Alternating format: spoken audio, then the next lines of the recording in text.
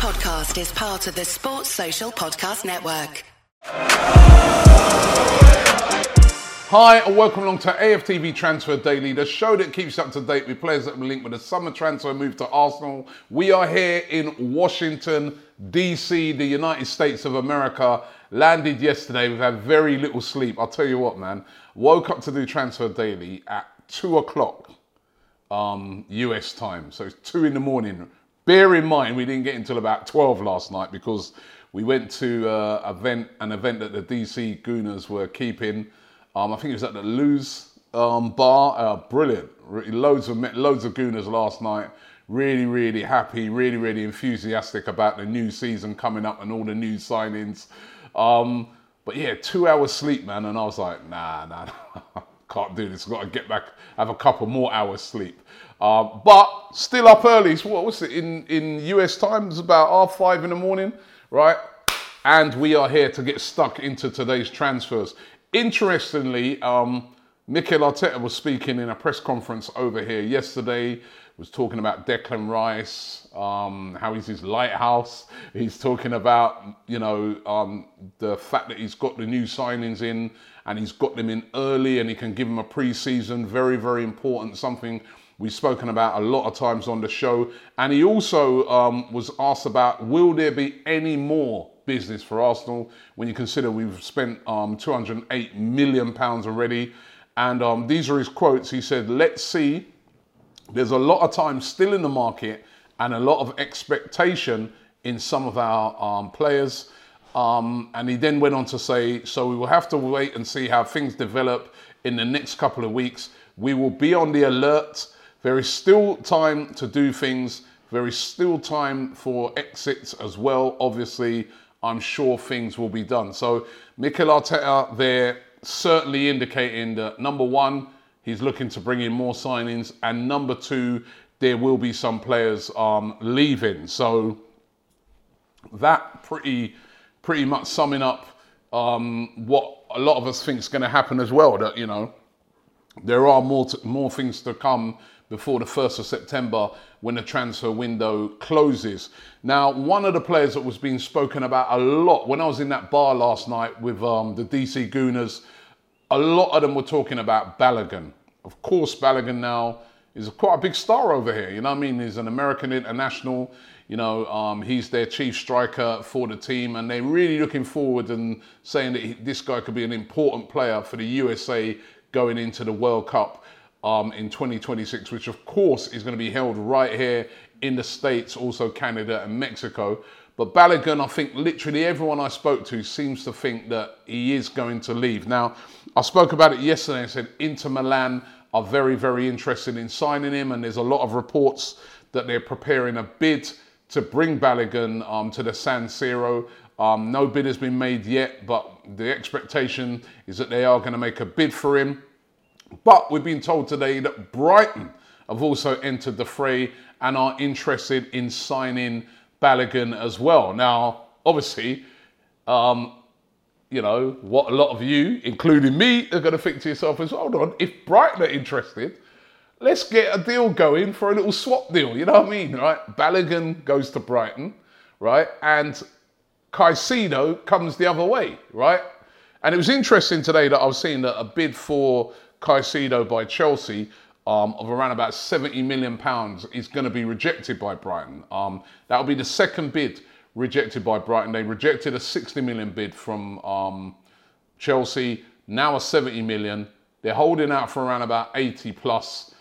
But if, say, Arsenal had a Balogun, that they could get involved in this, and of course, this would all, it's a speculative because it means that Balogun's going to have to want to go to Brighton, and I'm sure if it boiled down to it, he'd rather go to Inter Milan where you're going to be playing Champions League football.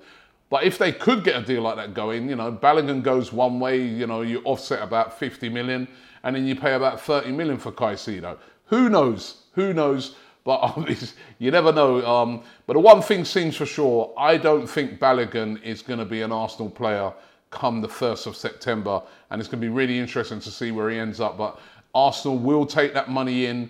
They spent a lot of money already and maybe use it towards buying other players or offset some of the money that they've already spent. The defensive midfielder position, as we know, seems to be an issue. The rumours are still out there about Thomas Partey going. There's been links with him to Italy, links with him to Saudi Arabia. Even yesterday, rumours that a Saudi club, I think it was El Ittihad, had already bid for him. Now, nothing concrete on it. Mikel Arteta didn't really speak about it. But if he does go, Arsenal definitely have to bring somebody in. We know Romeo Lavia has been one of those sort of players that have been spoken about a lot. Again, speaking to a lot of the guys in the bar yesterday, they were saying that quite a few of them saying that they feel he's just too young and inexperienced to come in and take over from Thomas Partey, being the fact he's only 18 years old.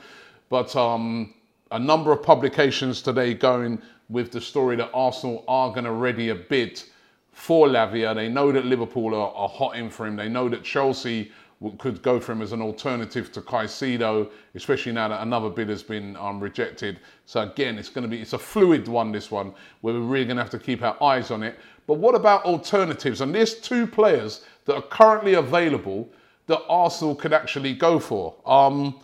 The first one is Sofian Amrabat of Fiorentina. Now, I don't know if you guys remember him from the World Cup. He was excellent in the World Cup. I remember watching him. He was playing for Morocco, one of the stars of that Moroccan team. And remember, they went all the way to the semi-final, nearly made history by getting to the final. He was exceptional for them. He's been really, really good for his team, Fiorentina. I've been really surprised that more teams have not come in for him. He's still only 26. He's a real powerhouse in that defensive midfield position, and available for around about £30 million. Now, the favourites at the moment to sign him are Manchester United, and although they've made no bids yet, they've not really gone in yet, there's been a lot of talk that United could go in for Amrabat if they move on players like McTominay and Fred, etc. But should Arsenal be trying to get in there and pounce and try and get something done to bring Amrabat in to replace Partey if he goes? And it'd be a much cheaper alternative to Caicedo. And having watched Amrabat play, he's a really good player. I mean, if United do get him, that's going to be a very good signing for them. So what I'd really like to hear from you guys in the comments. What do you think? Amrabat, should Arsenal be making a move for him? And here's another one, Joshua Kimmich. Now, we were previously linked with a move for Kimmich by Marca, the Spanish publication. They linked us with a move for him about a month ago. Then it's all gone quiet. Nothing's really come of that. It was said that Bayern are not willing to sell Joshua Kimmich this summer.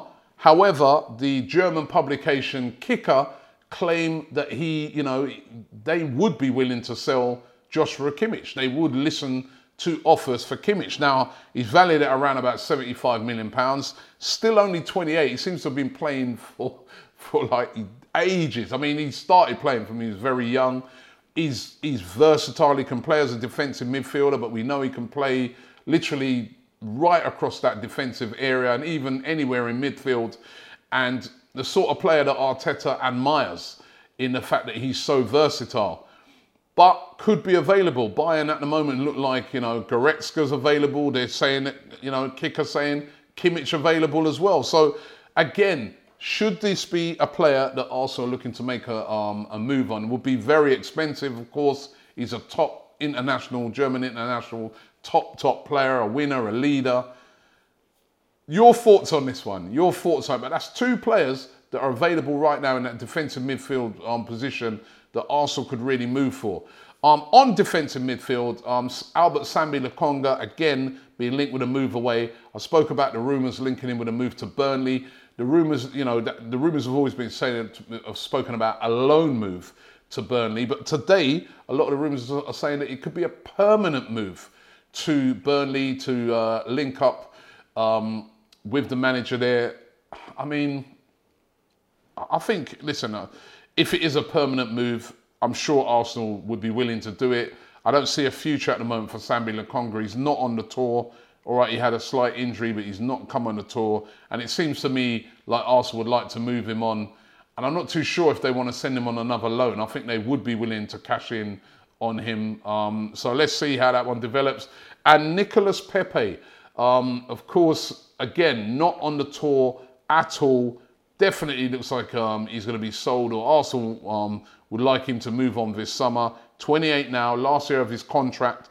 CBS Sports are claiming that Pepe received an offer last week from a Saudi Arabian Pro League club, but they're saying that his wage demands are a problem at the moment. He's said to earn around about £140,000 a week. Shouldn't be a problem to the Saudis. Come on, man, that's a pocket change.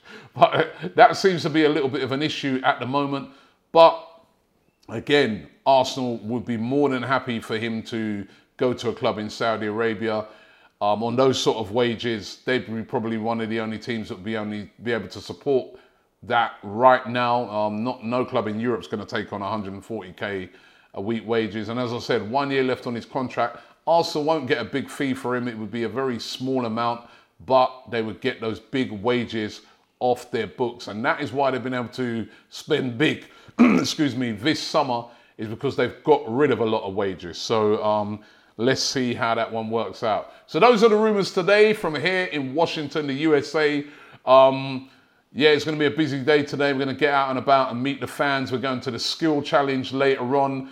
I'm trying to get hold of one of the new Arsenal away shirts, because that has been released today over in the UK. So we're going to try and see if we can find one over here today in the States and do a review on that shirt. So look out for that. And also, we're going to be doing some content from down at the White House and the Lincoln Memorial and all those sort of really cool places here in Washington, D.C. So look out for that. So listen, thanks for watching the show today. We are back tomorrow. I'm here every day whilst I'm here in the USA. Forget about sleep deprivation. Listen, I've got to own it, yeah? Because these fans, they do this every week. When we're playing games at 12:30, they're having to get up like 5 in the morning and drive to a place to go and watch a game at like 7 a.m. or 7:30 a.m. in the morning. So they do it. I have to do it as well. Respect to them. Thanks for watching. I'll see you tomorrow.